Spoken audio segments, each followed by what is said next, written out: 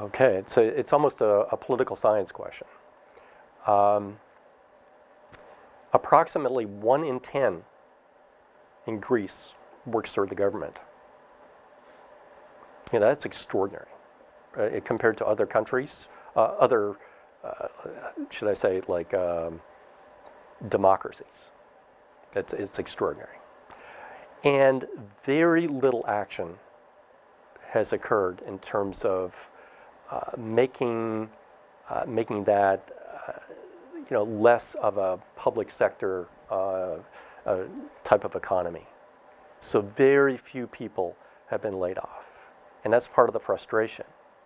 And the politics is very complex. This is a socialist government.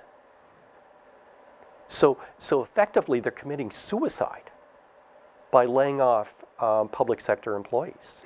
The people that support them in terms of it's their electoral base. Yet they're being asked to lay them off. And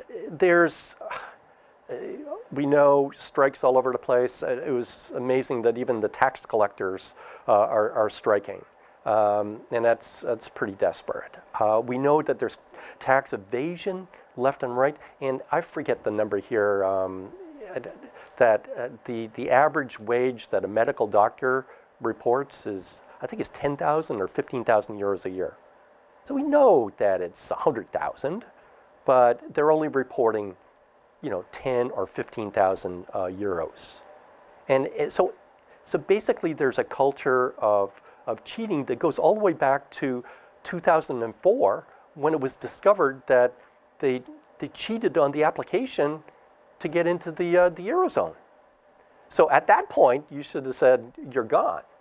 But no, let's keep Greece in.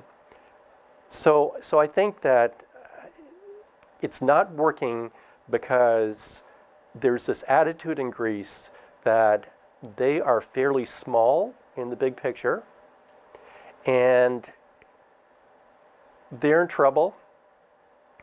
They can't really be kicked out. Nobody wants them to go down because of all the linkages to the banks in Europe. So given that they're fairly small compared to other countries, then they deserve to be bailed out.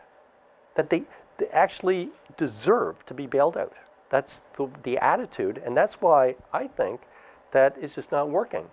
So in that case, given that it's questionable political will, that the people in Greece are not enthusiastic about this at all, given the underlying dynamics, I think that you just have to go and restructure. We just can't be putting this off and off and off.